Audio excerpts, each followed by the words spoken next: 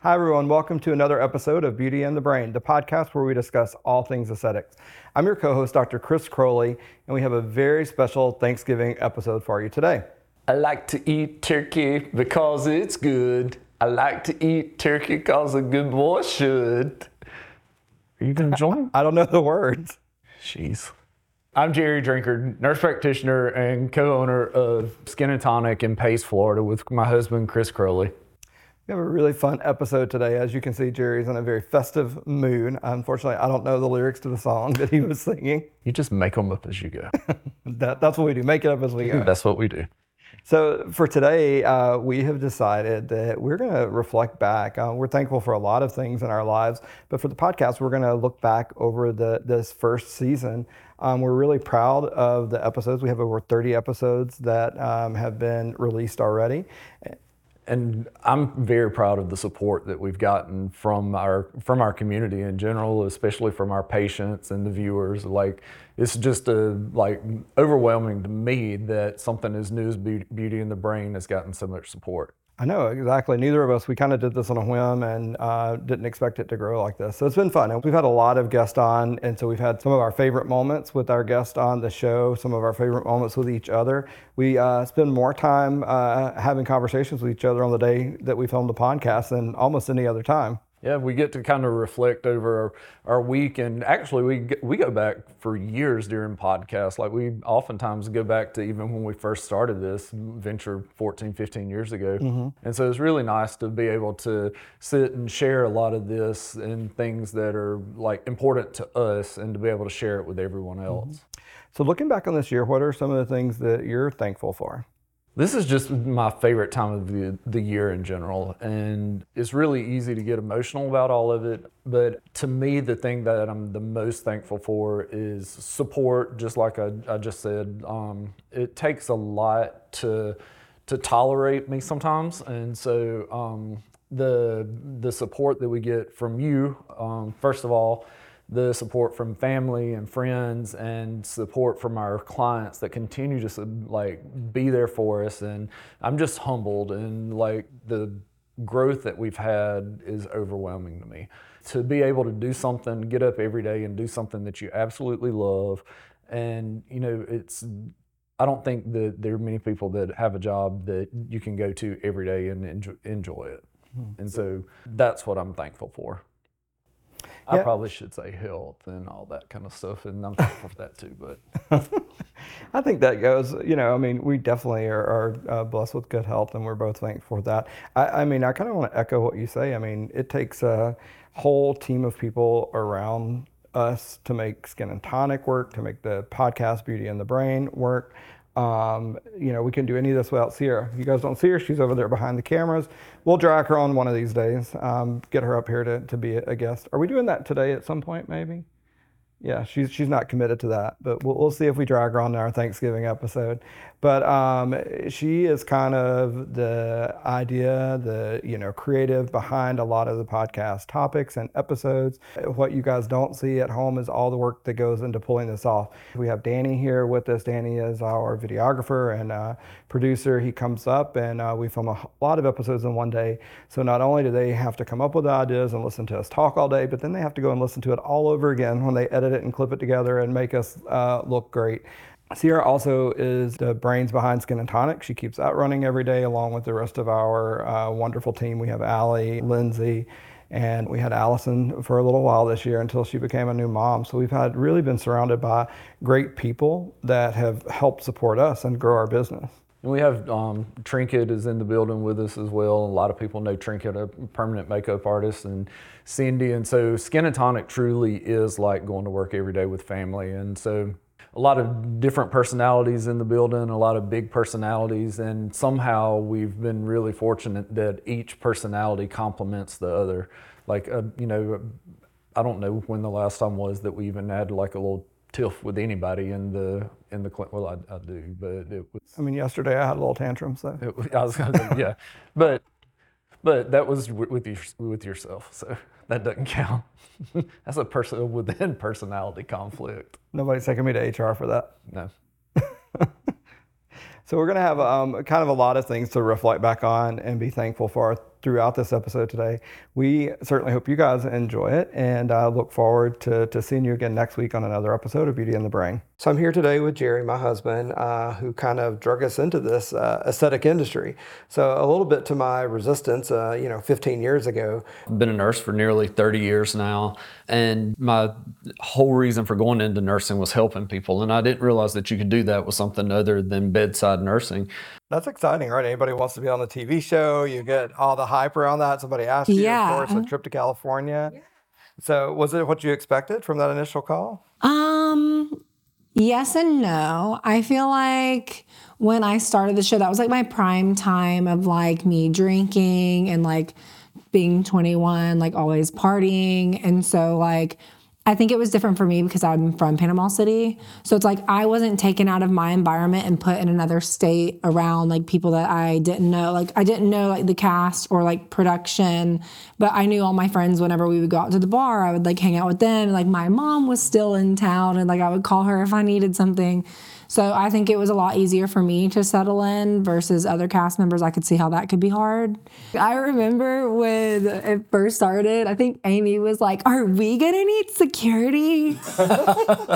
Are the paparazzis going to follow us around?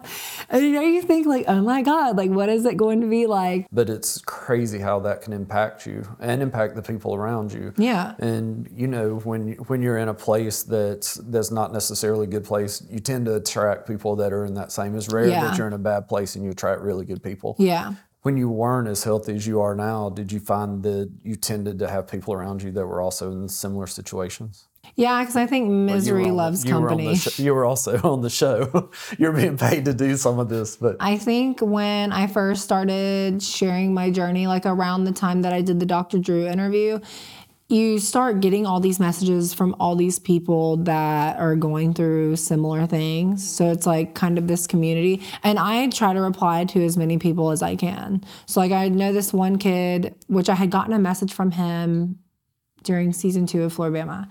And he was like, I turned the TV on and you were the reason why I didn't kill myself. And he was actually the reason why I decided to do the Dr. Drew interview, to like share my story. And he actually messaged me again after that interview. And I was like, oh my God, like you were like one of the reasons why I wanted to share my story. So it's like you get that positive encouragement from those people. But at the same time, it's like all these people are asking you for help. And it's like, I can barely help myself. To me, when I'm choosing where I'm going to go and who's going to be injecting me and touching my face, I mean, it's your face, right? I mean, it's very important. It's going to be safety, number 1, results, number 2, and price is the third, the last thing on my list of concerns, because, I mean, it's your face. That's what people see you as. And it's, it's not something to take lightly. Even if we're not the primary care provider for some patients, and we're not, but, I like to work with other providers. Like I see their patients when they're sick and send them right back. That's okay too. There's a place for all of us in the, the care model. Well, one of the things I absolutely love about, your particular practice, and I know because we do collaborate a lot and have patients in common, but between the practices, is that you really, look at this holistically. So you don't just look at an individual problem. Yes, you can address a cold or a flu or an individual problem, but I think your passion and what you and I have talked about before many times is you like to promote this holistic view of care. Mm-hmm. We've kind of talked about this off camera, how they feel like they're cheating on one or the other if they go for a service. I've always talked about community versus competition, and I've told Chris forever, I was like, I want to do something about community versus competition. I want to. And so we went to a Galdermo conference recently, and the speaker, he's like, let's talk about community versus competition. I'm like, well, damn, like I've been wanting to do this and we didn't. But I think there's a whole different point that I missed or didn't miss, but I never thought it until you just said it, but it's community competition and collaboration. And so, it really kind of gets into what we're about to talk about how every service can complement another service and take care of that holistic person. That competitive feeling or the competition, but there's plenty of work to do what you want to do. I would just encourage you to create your mission and stick to it. And you're not going to be for everyone. You're not going to provide every service, but I think it's really rewarding for the ones that you can help. Me being hypercritical of myself where society didn't see that, but looking at images of people that were perfect, that was what I strive for. So back to your question about what I do, I try to set realistic expectations that are going to be healthy for them. Maybe a lot of people don't realize there's some pretty interesting documentaries out there now on social media is how these algorithms are designed to reinforce our beliefs. The Neogen plasma is relatively new, and we're the only office in the area that has it. So I think we're very fortunate to have been able to launch it because it's something that's just a breakthrough in like the development of new skin for our patients. And it won the 2022 New Aesthetic Device, right? The aesthetic conference last year. So patients ask what we do, and so quarterly I try to do something collagen stimulating. There's an array of things you can do, from as mild as a microdermabrasion or a microneedling or a chemical peel or one of the energy devices. People that have trauma, they have to have usually some kind of compulsive or addictive behavior to medicate the pain of that trauma. I told a patient yesterday that we were doing this podcast today, and he's been in a long-term relationship, 15-year relationship, and he's like, ask her how to keep it spicy. How to keep it spicy after 15 years. Yes. People said that they had the best sex of their lives, 55 and older. And I said, woohoo! I'll just say it. So is this good or bad? I just use this for my face. I use it every morning, every night. I'm 15, I can't read that. You've got your glasses there. We just asked you to take them off because of the blue light. Okay, so Matt was one of our first tattoo removal clients years and years ago. And since he brought it up, I wasn't going to bring it up. He brought it up, and we were pretty new into doing it at that time as well. But he had some of the. I'm not saying it was operator error. I'm just saying it was painful as hell. Regardless. No, but what I'm saying is it was painful. But we were new enough. We didn't have a lot of extra analgesic options. Oh, got right? it. Okay, and so now it was your fault. Now we use laughing gas. Now we do other things because we know that tattoo removal is painful. You should have waited. Yeah. I'm very proud of it. We saw that there was such a need, and there was such a desire for improved performance. And so it was not necessarily based on erectile dysfunction, but rather performance improvement. Sexual performance. We do have a big practice on that, and that's where a large part of our male patients come. But we also do a lot of aesthetic treatments for males. Yeah, 50 is the new 30. I want to talk about Hyalopin, but I also want to just briefly touch on this before we go on to Hyalopin. Allie, do you do any semi-permanent fillers, things like Radius or Bellafill in the lips? no. Okay. And is there a reason that we don't do it there? Yes. Okay, Lindsay. I hope, Lindsay, you're watching this. It's not safe. I hope that it's kind of losing some traction now. We haven't heard quite as much about it recently. I know there's still a few that are doing it. It's oftentimes done by non-medically trained professionals. We do, and we have to break it to them. In the state of Florida, we have to have a BMI of greater than 27 with a comorbidity like high blood pressure, high cholesterol, obstructive sleep apnea, something like that, or a BMI of 30 or greater. And so when these patients come in and they have a BMI of 24, and they say, I just need to get a little bit right here. I'm like, well, we can do some diet modification. We can do some lipo injections, MIC injections, things like that. But realistically, it's just lifestyle changes that will really help them out a lot, because we have eaten to reckless abandon in America. 72% of most Americans are overweight or obese, with a projected 85% by the year 2030. I mean, that's crazy. That's crazy. So realistically, they really want to get control of their health as well, because a lot of them eat really poorly, but they may be this big around. Mm-hmm. Yeah. But they're eating terribly, and they have high cholesterol, have high blood pressure, which is leading to increased cardiovascular risk, increased risk of stroke and things like that as well. These medications that we use, the GLP-1 class, actually reduces your risk of cardiovascular disease by 26%, which is kind of huge in the grand scheme of things. So. Mm-hmm. I have seen in the last, 5 or 6 months that I've been doing the NAD, I have put on 10 pounds of muscle, and I have changed nothing except increase the food in my diet, probably a little more purposeful in my workouts, but the NAD is creating faster muscle repair. The downtime in between working out that muscle group is shortened with NAD, and I have explosive results. My squat, I'm at 215 working out as a 50-year-old man, which is quite unique. And I don't use any other supplements other than hormone replacement therapy with a physician. And in low dosage with testosterone. But I've been doing that for 10 years. And when I saw the tremendous increase in muscle size, muscle repair, and strength is when I added NAD to that regimen. Do I remember you telling me that you went from working out, pretty much daily to now sometimes you work out twice per day? There are times when I do go twice a day because the repair is just so much faster. I don't have to wait 72 hours for a muscle group to repair itself with NAD. That is my experience. Now, that may not be the same experience with everybody, but again, I've been in the gym for 27 years, and I understand what happens in muscle repair, and downtime is important to let that muscle repair and grow. The length of time is not as important with the NAD that I've added to my regimen.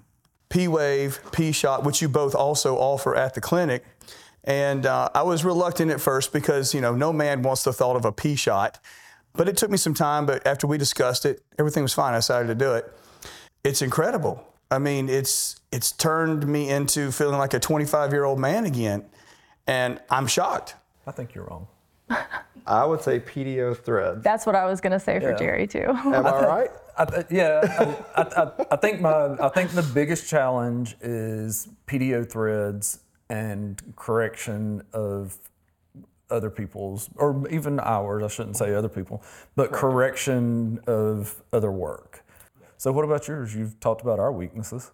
I didn't say weakness at all. I said what was the most challenging thing to learn, skill to acquire. One of the things that you do provide in your clinic that we don't do is penile filler. Oh. So that, I guess that is controversial. I was going to say that Jerry took it right there. I know. I'm like, well, let's just go there, Jerry. I think it's slightly controversial. This guy waited about 3 days, and he was ready to try out ready the new. to go. But then it had to be dissolved and then redone, and that's painful. Dissolving hurts. And very pricey. That's an expensive mistake for someone to make. 100%, because I think he had 6 syringes.